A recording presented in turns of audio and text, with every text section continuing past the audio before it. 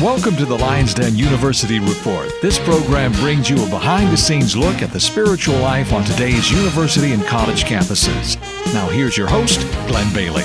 We are here in Pittsburgh, Pennsylvania at the 20th Century Club on the University of Pittsburgh campus at the Christian Scientific Society annual meeting, and there are a number of speakers speaking about the relationship of the various aspects of science to our Christian faith. And my guest for this program is a professor of the adjacent university, Carnegie Mellon University, just across the street from Pitt, and he's a professor in the Robotics Institute, Dr. John Dolan. And John, we're glad to have you on the program today. Thanks very much. It's my pleasure to be here. And this is an interesting conference we've been involved with, and some variety of subjects. Absolutely. And focusing on a lot of times we hear about American exceptionalism as a subject of politics these days, but we're talking about human exceptionalism and how the human being and the human mind are express God's part in our lives. Right, and that's of particular interest to me as somebody who works in robotics, because one of the goals of at least certain aspects of robotics has been to try to imitate human behavior, and we are doing that, for example, in some of the work that I do with self-driving cars, where we're trying to make cars drive in a way that is safe, certainly, and since the safest drivers we know of right now are humans, in some cases we're trying to actually imitate them. I see, right. And boy, I love to drive. I hope I'm not replaced. But in any case, so that's cutting-edge research there, and you hear about it in the news from time to time. I guess a number of cities are experimenting with driverless cars now. Right. I don't know exactly how many in how many cities Uber's doing it, but of course Pittsburgh is where they got started, and then Google has done quite a lot of work in California, and all of the automakers have some kind of program in this area. Right. Do you work with some of the companies in doing your research? I do. We have had a research lab for autonomous driving with GM since the year 2008, which was shortly after we had won a race called the Urban Challenge in 2007 with a lot of support from GM. And then as the director of a master's program at Carnegie Mellon, I end up interacting with a lot of companies to try to help students get internships and finally full employment. And so I have a list of probably about at least 20 different self-driving or autonomous driving in some form car companies at this point. Right. Okay. And what are some of the, would you say, are some of the biggest challenges to ultimately seeing that become a reality? There's several that I usually cite. One of them is just expense. It's expensive to create an autonomous car now. Usually they've been research platforms, and so it's pretty expensive to buy laser sensors, which are pretty important for this kind of work. Also, to be able to localize to the accuracy you need, we're talking about tens of thousands of dollars, and that's just not going to be practical for a consumer to pay for an automobile. So it might be fine for Uber to pay for something in their fleet, but expense is one thing. Another thing would be just the difficulty of the situations. Like you said, you like to drive, I like to drive. Americans probably notoriously like to drive, right, but we aren't so happy about it perhaps in stop-and-go situations where maybe we prefer to do something else. But those are perhaps some of the tougher situations because they often occur in urban environments where a lot of unusual things can happen. So all those, handling those situations in a way comparable to the way that we as humans, with our high intelligence, our intuitive understanding of environments and that sort of thing can do, is difficult. And then a third thing is, well, actually I usually cite four. A third thing is it's very difficult to verify complex software.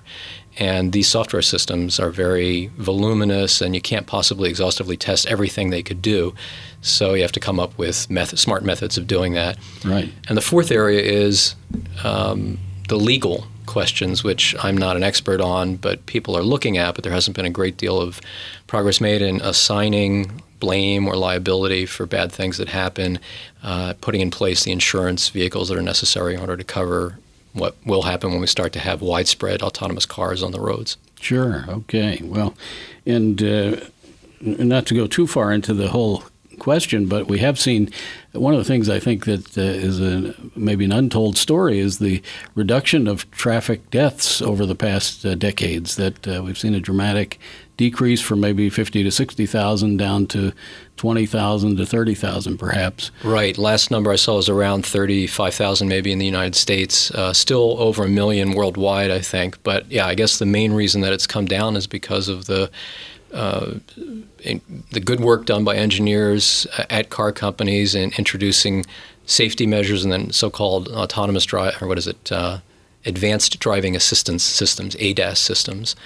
And that has brought it down. And I think autonomous driving has the potential to bring it down even further, which is one of the reasons we're doing it. But of course, there have been some unfortunate recent incidents with Tesla's autopilot where there have been a few fatalities, which Tesla has said has been a problem with the drivers themselves not using the system the way that it was designed to be used. I see. Okay. And the other side, the human factor that I think has been addressed more directly is the drunk driving problem, because half of accidents still are a result of somebody either drunk or now increasingly using drugs. Okay, that's interesting. I didn't realize that was the percentage or the fraction. But yeah, I mean, that's another thing that people have proposed, using some kind of sensor similar, I guess, to what the police use in order to detect the level of alcohol in your blood that would prevent someone from using the car if they weren't fit to do so. Right.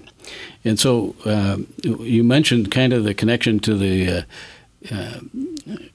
exceptionalism of humanity and how that relates to what you're doing with, how far can robots go. Before we get into that, though, you are a follower of Jesus Christ, and maybe share a little bit briefly of how you came to Christ and how you've lived the Christian faith over the years. Well, I grew up in a Baptist church, First Baptist Church in Willingboro, New Jersey, and from as long as I can remember, my parents were believers and encouraged me to in various ways to be a follower of Jesus. When I was young, 5 years old, there was an evangelist who came to our church. I felt like there was a distance between me and God, and I felt some knowledge of my sinfulness at that time, and I responded to an invitation that was given. As the years went by and I began to grow more in my faith, one of the things that had bothered me was that even though I really appreciated the emphasis on Scripture in the church I grew up in and learning it, I felt like there wasn't a strong connection between what we were experiencing and learning in church and what was going on in, say, the general culture, although I probably wouldn't have phrased it in that way exactly when I was that young. And as I got older and in the early years of college and became exposed to more Christian history, some of the writings of C.S. Lewis and G.K. Chesterton, that helped me to make that connection to a greater extent. I also had a great experience with a friend of mine that I met when I was in Germany on a Fulbright scholarship who had just become a Christian. He was going to Harvard. And just the way that Christ had gripped him and his heart to care for people and to take care of them. For example, there's a fellow who was having problems with alcoholism that he just welcomed into his apartment and was able to live there. It was also a great example to me, and I've remained friends with him. He's now a pastor down at Vanderbilt University. Great. Okay. And so our Christian faith is not only an intellectual thing, but a very much practical in our lives. But you mentioned also that even as a 5-year-old, you knew guilt, and that the message of Christianity is that there's an answer for our sinfulness, that we have a Savior, Jesus Christ. And right. I remember a friend of mine witnessed to a professor at when we were in college at Berkeley, and it was a history professor, and he shared with him the Christian message, and he said, would you like to accept Christ as your Savior? And perhaps a listener is wrestling with that question right now, and the response of that professor was, no, I'm not ready right now, but I worry about it all the time. Mm-hmm. And the fact of our own guilt, very early on, we realize we do things that we know are wrong. And even an atheist has that conscience that God has given him to draw him to the need for repentance and then the offer of a Savior, which is Christ. And so you found intellectual answers, too, to the questions people, sincerely raise about why believe the Bible, why believe in Jesus. And we do have satisfactory answers, and some of these guys like C.S. Lewis are great. Very helpful in that way, yeah. The story you told reminded me of the statement of Augustine where he said, "Make me pure, Lord, but not yet." Right. So we need to come to that place. And even here we're around Easter time, that cruel death of Christ on the cross was not for no reason or because he was a political enemy, right. But rather he, the sinless one, took the sin of us, all of us who have all sinned, on himself so that we could be forgiven and have a place in heaven one day. Mm-hmm. And so we're here talking about human exceptionalism, and you're dealing with robots. We're talking about how, what makes man in the image of God? How is he superior than the rest of creation and what God has given him? And how do you wrestle with that issue when you think of robots? Yeah, well, that's a great question. We had, just to give a little bit of background, a few of my colleagues co-taught a course about 20 years ago on science and Christianity, and with a colleague in the philosophy department over in CMU who was an atheist but very friendly towards the idea of discussing the pros and cons of different views about reality, Christian and otherwise. And I had the responsibility in that particular course of talking about the question of artificial intelligence, and it was related, at least indirectly, to human exceptionalism. And it's a tough question. I mean, I think in some ways, as some of the speakers in the conference we've been attending allude to, it's more of a theological and philosophical question, or it needs to be decided on those grounds than perhaps based on empirical evidence.